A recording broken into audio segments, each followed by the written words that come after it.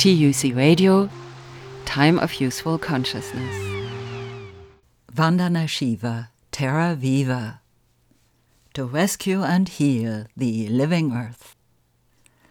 In a Zoom call on the summer solstice of 2022 in India and the winter solstice in Australia, the founders of Spinifex Press celebrated the publication of Vandana Shiva's most recent book, Terra, Viva. Among her many prior books such as Soil Not Oil, Biopiracy, The Plunder of Nature and Knowledge, or Oneness versus the 1%. This is the first that might be called a memoir. Her friend Maud Barlow says, Vandana Shiva has led an extraordinary life as a scientist, activist, and leader of a global movement for food sovereignty, and also tells the rich stories of the grassroots fight to take back sacred community knowledge and rights in India and around the world. Vandana Shiva's 50 years of activism and writing began with her volunteer work for the Chipko movement, women in India embracing trees to save them from the running chainsaws of loggers, to taking on the World Bank, corporations such as Monsanto, and Bill Gates' promotion of geoengineering and false climate solutions. Here is Susan Hawthorne, one of the two publishers at Spinifex Press. There are some people who have a profound effect on the world, and Vandana Shiva is one of these people. Her work has been recognised with international awards, including the Right Livelihood Award, 1993, the John Lennon Yoko Ono Grant for Peace in 2008, the Sydney Peace Prize in 2010, the Calgary Peace Prize in 2011, the Thomas Merton Award, also 2011, and in 2012, she was the Fukuoka Grand Prize laureate. So she's received prizes from many different countries. And her work has touched millions of people around the world. Even those who have not read her books have been affected by her ideas. But Vandana's life is more than her books, through which she's been able to get her ideas out to readers around the world. Her organisation, Navdanya, an important seed bank, among other things, is a way of spreading useful information and knowledge, especially the knowledge of farmers, peasants, and women. For some context, I first heard you speak about your book Staying Alive at the 4th International Feminist Book Fair in Barcelona in 1990, and it was in that giant room that looked like a ship. A really strange place. To begin with, Vandana, could you please speak a little about your family, how your mother, your father, and your sister, Meera, a medical doctor, influenced the ideas you've developed over the years? I feel very blessed to have been born to my parents. My father, who was in the army, in the British Army, and fought in the war in Burma, eventually shifted to forest conservation and became a forest officer. So we grew up in the forest with him. My mother, who was an educationist and inspectress of schools, suddenly, when a line was drawn to divide India and Pakistan, she got trapped on the other side and became a refugee and had to come back as a refugee. And that's when she decided, now I'll be a farmer. She said, I've crossed all the glass ceilings. I don't want a government job. I'll be a farmer. So we grew up between the farm she was setting up as a refugee and the forests of the Himalaya. That's why the forests of the Himalaya have been so close to me. And eventually, the reason I became a volunteer in the Chipko movement. Now, my sister, Meera, she used to read these books in medicine. And I used to say, how can you even look at those ugly, bloody pictures? And she used to look at my books in math. She said, how can you even look at those equations? We went our own path. She became a medical doctor, did her MD in medicine. I went on to do physics. And I, had a science talent scholarship, which was given to 100 top students of India. We used to be sent to the top institutions, and I was sent to the Bhabha Atomic Research Center, and I was working in the fast breeder experimental reactor. I came home showing off, of how exciting nuclear physics was and everything about Purnima, and Meera just asked me a question, and what about the radiation? And it's not something we are taught in physics. We are taught transition equations. We are not taught radiation harms. So I went into theoretical physics. But Meera really woke me up to the fact that, fission equations are not just equations. They are related to what happens to life. And Meera has constantly been a person who has brought the living world in a close way. We've done a lot of work together since then, partly because our lives converged, with biotechnology, and we were together at the FinRage conference in Bangladesh. We were invited to the Laws of Life Biotechnology Conference, which is what started me on the seed journey. So we are now actually senior citizens. I don't feel that senior. And it's lovely to continue to be together and think together and live together, especially with COVID. People suffered such loneliness. People suffered such rejection. And I feel grateful to my mother who left us this ancestral home, and the lychee trees and the mango trees are loaded, and the birds and the butterflies are there for our company. So thank you to my lovely family. You were also, of course, influenced by Gandhi, by Miraben, and the Chipko movement, which you describe as your university for ecology. So what was it that made you move from theoretical physics to environmental activism? Yeah, I was passionate about, and I still am passionate about, the quantum understanding of the world. It is still what has framed my thinking. But I came back to India the day I finished my thesis and had defended it. I took a flight back. I said, there are too many Indians who come to study in America and then live on. And at that time, the luxury was, instead of sweeping the floor, having a vacuum cleaner. I said, they get married to their vacuum cleaners and their cars and their big bungalows. And I just felt grateful to India for what I had received. And I wanted to understand the society more. I had offers to continue to do theoretical physics. But I was very, very uneasy about the fact that we had such huge scientific institutions in India and the third largest scientific community of the world, and yet such huge poverty, because we are always told the more modern science you have, the less poverty you will have. Science removes poverty. And it was not an equation that was working out in real life. So I joined for 3 years the Institute of Management after having worked a little bit in the Institute of Science. And that's when I started to understand exactly what was happening, that actually capital-intensive technologies were polarizers. They were not removers of poverty, they were creators of polarized poverty. I watched it with fisheries, I watched it with agriculture. And it isn't that I said no to my passion for quantum theory, but my passion for ecology grew as a science with that interconnected world view about which Karthik, my son, and I have written in our book, Oneness versus 1%. Chipko became a place for me to learn more because I saw a forest disappear. And then that's where I talked about it in the book. I was so troubled. The tea shop owner at a place where I was waiting to catch the bus said, but now there's hope because there's Chipko. So I took a pledge. I was leaving for Canada to do my PhD. I said, I'll come back and make connection with Chipko.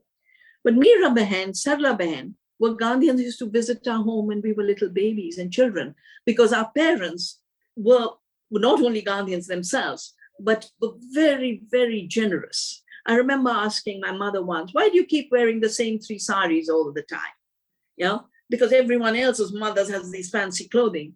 And she replied, well, if I dressed up, there would be nothing left for you and nothing left for the people who come to our home as a commons.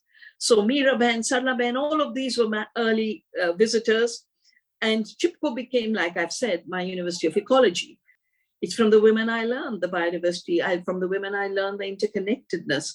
And I also learned from them that, this patriarchal hierarchy of knowledges, that there's those who go into labs and wear white lab coats and they become scientists. And the women who are working the forest and know every species and every process and every conservation process they are called illiterate, ignorant.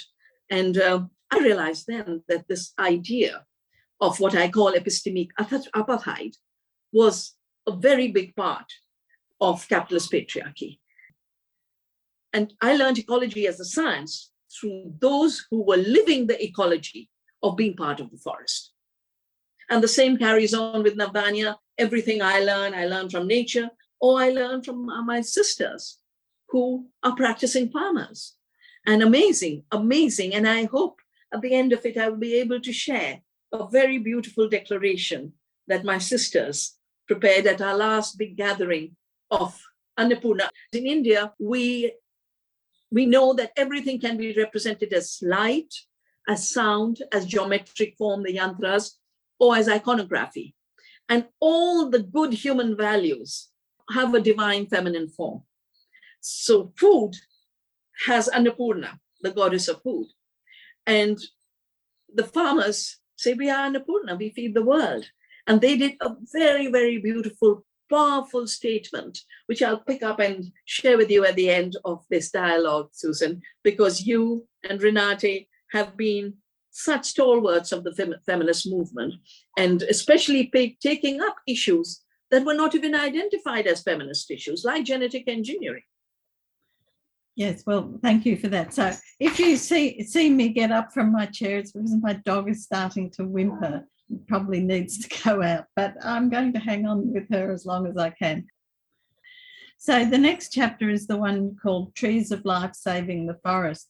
And you mention in that Indian culture has its roots in the forest, the source of ideas and intellectual movement, but also about the deep knowledge base in India around forests, both traditionally and more recent scientific research, and that women have played an integral part in maintaining and building on those layers of knowledge. So how does this knowledge create and foster the Chipko movement? And how was it that you were able to take a grassroots women-led movement to the attention of the World Bank? Yes, India is a forest culture, because till this craziness of globalization and neoliberalism, where it seems that only national purpose is to build highways to reach nowhere faster, the biggest borrowing of India, of Sri Lanka, is all for building highways and power plants. As Tagore wrote so beautifully, we are a forest culture, and our sages and saints used to go off to the forest. All the ashrams used to be in the forest. How did this shape Chipko? Because Chipko started in the Himalaya, and the Himalaya is the forest culture. You wouldn't have agriculture without the forests. You could not even grow food without the oak forest. The oak forest, the streams for which women were fighting, and women stood up and said, these are not timber mines. You are so mistaken to think this is just this much square foot of timber. These are the sources of our food and soil, water, air. This is what makes for life. The economy itself was and still is based on the forest and biodiversity economy.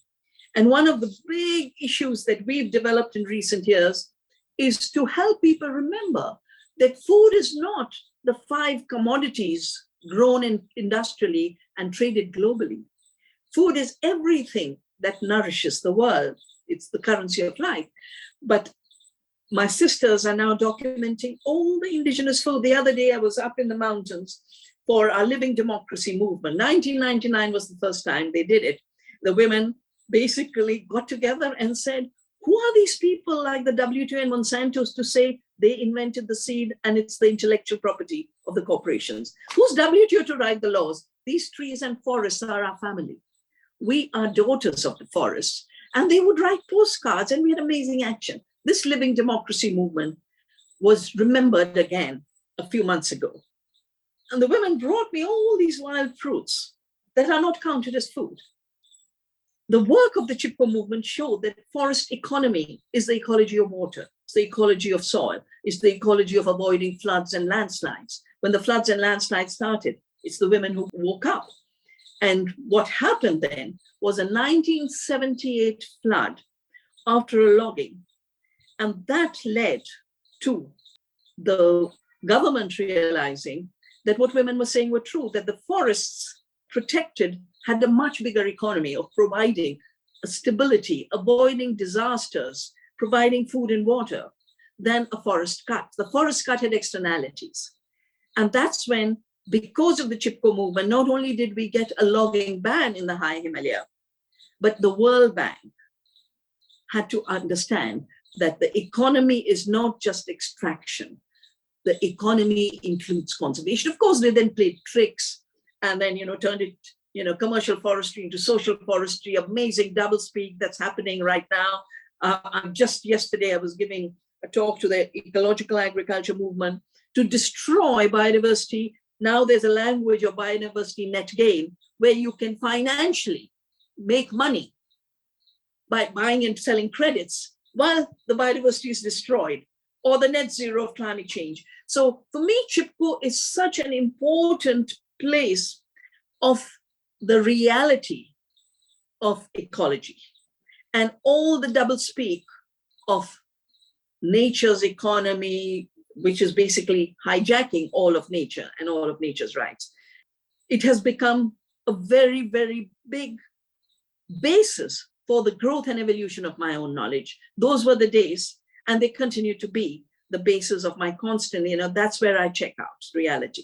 I constantly check out reality with the women on the ground, with the women in the forest, with the women on the farms. In the year 2000, you took the American company W.R. Grace to court over their use of the neem tree. Why do you think you were successful in doing that? Because it's a really difficult task. Yeah. You might remember, and I've talked about it in the book, 1984 was a watershed for me that turned my attention to agriculture. The place where I had done my MSc honours in Punjab was now erupting in violence. 30,000 people had been killed in the violence. But the Green Revolution, which was first implemented in Punjab, had received the Nobel Peace Prize. And I said, the story doesn't hang together. Mr. Borlaug walks away with the Peace Prize and leaves a legacy of bloodshed. What's going on? That same year, 84, 2nd December, a pesticide plant leaked in the city of Bhopal. It was owned by Carbide, which has since then been bought by Dow, which has merged with DuPont and has now got a company called Corteva. And they put very fancy advertisements in BBC as if it's news. Union Carbide has this ad. It was a beaker with red pouring over a farmer with a plow saying, Carbide has a hand in India's future. And with that blood pouring down, it was a metaphor of what the disaster Union Carbide would unleash. As soon as the disaster happened, Mira, my sister, went off for medical relief. And she's the one who informed me that when they wanted to know what was the gas that leaked so they could give the antidotes, Union Carbide said, we cannot let you know because it's a trade secret. They let people die for a trade secret. I went down 3 days later with neem trees because neem controls pests without killing people. Yeah, it's a natural pest control agent. So I started in 1984 a campaign called No More Bhopals, Plant a Neem. 10 years later, I find it's been patented in a journal on biotechnology, the first ever use of neem for biopesticide, invention, patent, W.R. Grace. So I asked my friend Beth Burrows to look deeper into the patent. And then I joined hands with Magda Alwett, who was the president of the Greens in the European Parliament, and Linda Bullard, who had been the president of the organic farming movement. And she joined exclusively to make sure that GMOs were not ever allowed in the organic standards. So I contacted them and we jointly worked to challenge not just W.R. Grace, but with W.R. Grace, the USDA was part of the filing of the patent. And when you ask, how were we successful? First, we mobilized on the ground. I collected 100,000 signatures to take to the European Patent Office. The people of India were deeply involved. We connected the knowledge of the farmers who used neem and the knowledge of the scientists who had researched neem to show that this patent was based totally on piracy. These were publications where we knew that neem acts as a fungicide, as a pesticide. But I think at the end of the day, it was the sisterhood between three of us. We trusted each other. We gave time and knowledge to each other. If I could travel, I'd travel. If I couldn't, Linda and Magda would fill in. And, we had no money. We had zero money. We found a wonderful lawyer who gave his time pro bono to fight the case for us. But if the three of us hadn't joined hand, there is no way a case of biopiracy of neem could have been fought from India in the European Patent Office. And I remember this so clearly. We won in the first round, and then Grace and the USDA challenged and put an appeal. And I think it was 2014 on Women's Day, 8th of March. The judges said, you can go for lunch break, we'll give you the judgment after. And they came back, and all they said after the lunch break was, congratulations, happy Women's Day. And in a way, they gave this as a gift to us as three women warriors fighting against the piracy by the biggest superpower and one of the biggest chemical companies of the world, which constantly reminds me again and again and again, solidarity, trust, friendship is the power we have. Yes, indeed. That's absolutely true. The other subject that you keep coming back to again and again is that of food security. And you write a lot about that in the chapter on Seeds of Freedom. And you wrote about it in The Violence of the Green Revolution, which was one of your earliest books, 1992. And you revisited in the anthology Seed Sovereignty, Food Security, which came out in 2015. So what is so important about food security? Is it something that affects people, mostly people in poverty, or is this something that reaches to the rich countries as well? Well, as I mentioned a little earlier, the Green Revolution itself was a myth. First of all, they misused the word green. There was nothing green about that revolution. It left the brown of desertification. It left the red of bloodshed. And that's why I wrote The Violence of the Green Revolution. It destroyed the soil. It destroyed the biodiversity, only to sell chemicals. Mr. Borlaug repeatedly said this whole thing is to sell more fertilizers. So they changed the plants and got rid of the biodiversity. In effect, they reduced the food production, but they confused the food production in a farm with the movement of commodities. And I think that is probably the deepest myths of capitalist patriarchy. They replace creation in nature, creation by women, creation by peasants, and make it look zero, like it's not an economy. And only what can be extracted, the commodity that gets traded, is measured as high yield. So I started to work to show, this, if you look at the total output of a system, this is a low yield system. We work then on seeds. These are low yielding seeds because they're nutritionally empty. Why is food security so important? Because food is what we live by. Food is life. And everyone has to eat. Not everyone today is growing food, but it was the case that most countries were primarily agrarian countries before industrialism and industrial agriculture, and definitely before globalization. Everyone is frantic about the Ukraine war and Africa starving. But why is Africa dependent? Such a large continent, such abundant knowledge. Why are they having to depend on wheat, which is not their staple crop? It's a land of millets. It's a land of arid areas. So the dependency created by the Green Revolution, and now Mr. Gates with the Alliance for the Green Revolution in Africa, is creating food insecurity by destroying the food basis in biodiversity and ecological agriculture. The GMOs were the second myth. They often call the second Green Revolution. You can't produce more through genetic engineering. All you do is take an existing plant and its productive capacity, and you shoot with a gene gun. A toxic gene, that's all they have achieved. A gene to express Bt toxin or a herbicide-resistant bean. One to sell more Roundup, the other to sell more pesticides. The claim was it'll control pests and weeds. Instead, in India, we have super pests. Hundreds of thousands of farmers have committed suicide because of the indebtedness. And in America, half the farmland is overtaken by super weeds.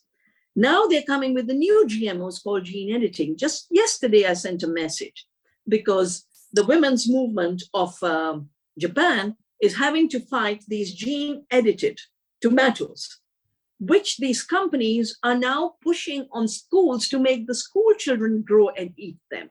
Mm-hmm. And I say this is a violation against the rights of the children. But gene editing is not an accurate technology. They were trying to breed hamsters with gene editing to make them more peaceful. And instead they became more aggressive because A, the traits don't lie in a gene, and 2, every tampering of one gene is a tampering of the whole genome. So the place where genetic engineering is wrong is it's based on a false science, a scientifically reductionist paradigm. And that's why FinRage exists. Does it affect only the poor? It affects the poor farmers because of high costs of seed. But it affects the rich countries too, because if everyone is eating glyphosate-resistant GMO soya and corn, you're going to have sickness. The fact that we have chronic diseases is because of the total damage to the gut microbiome. And while they kept saying glyphosate is safe for humans, glyphosate impacts the bacteria in our gut microbiome. And now there is proof of how much damage glyphosate is doing. And I'm so happy that finally the courts of the US have woken up and said the EPA cheated in declaring this was safe. It must be declared as a carcinogen, which it used to be before Morse and Monsanto bribed. So the GMO story, which became such a big part of my story, is a story of corruption of science. It's a story of influence of the poison cartel over agriculture and our food system. And it is a story we must put an end to because there's enough diversity in the world and women have enough knowledge how to grow diversity to ensure we have food security. That was part of an interview of the Indian environmental activist, advocate for food and seed sovereignty, ecofeminist, and anti-globalization campaigner, Vandana Shiva. Find the 1-hour video of this Zoom conversation on YouTube under the title Terra Viva by Vandana Shiva, online book launch. And thanks to the publishers of Spinifex Press for the Australian edition.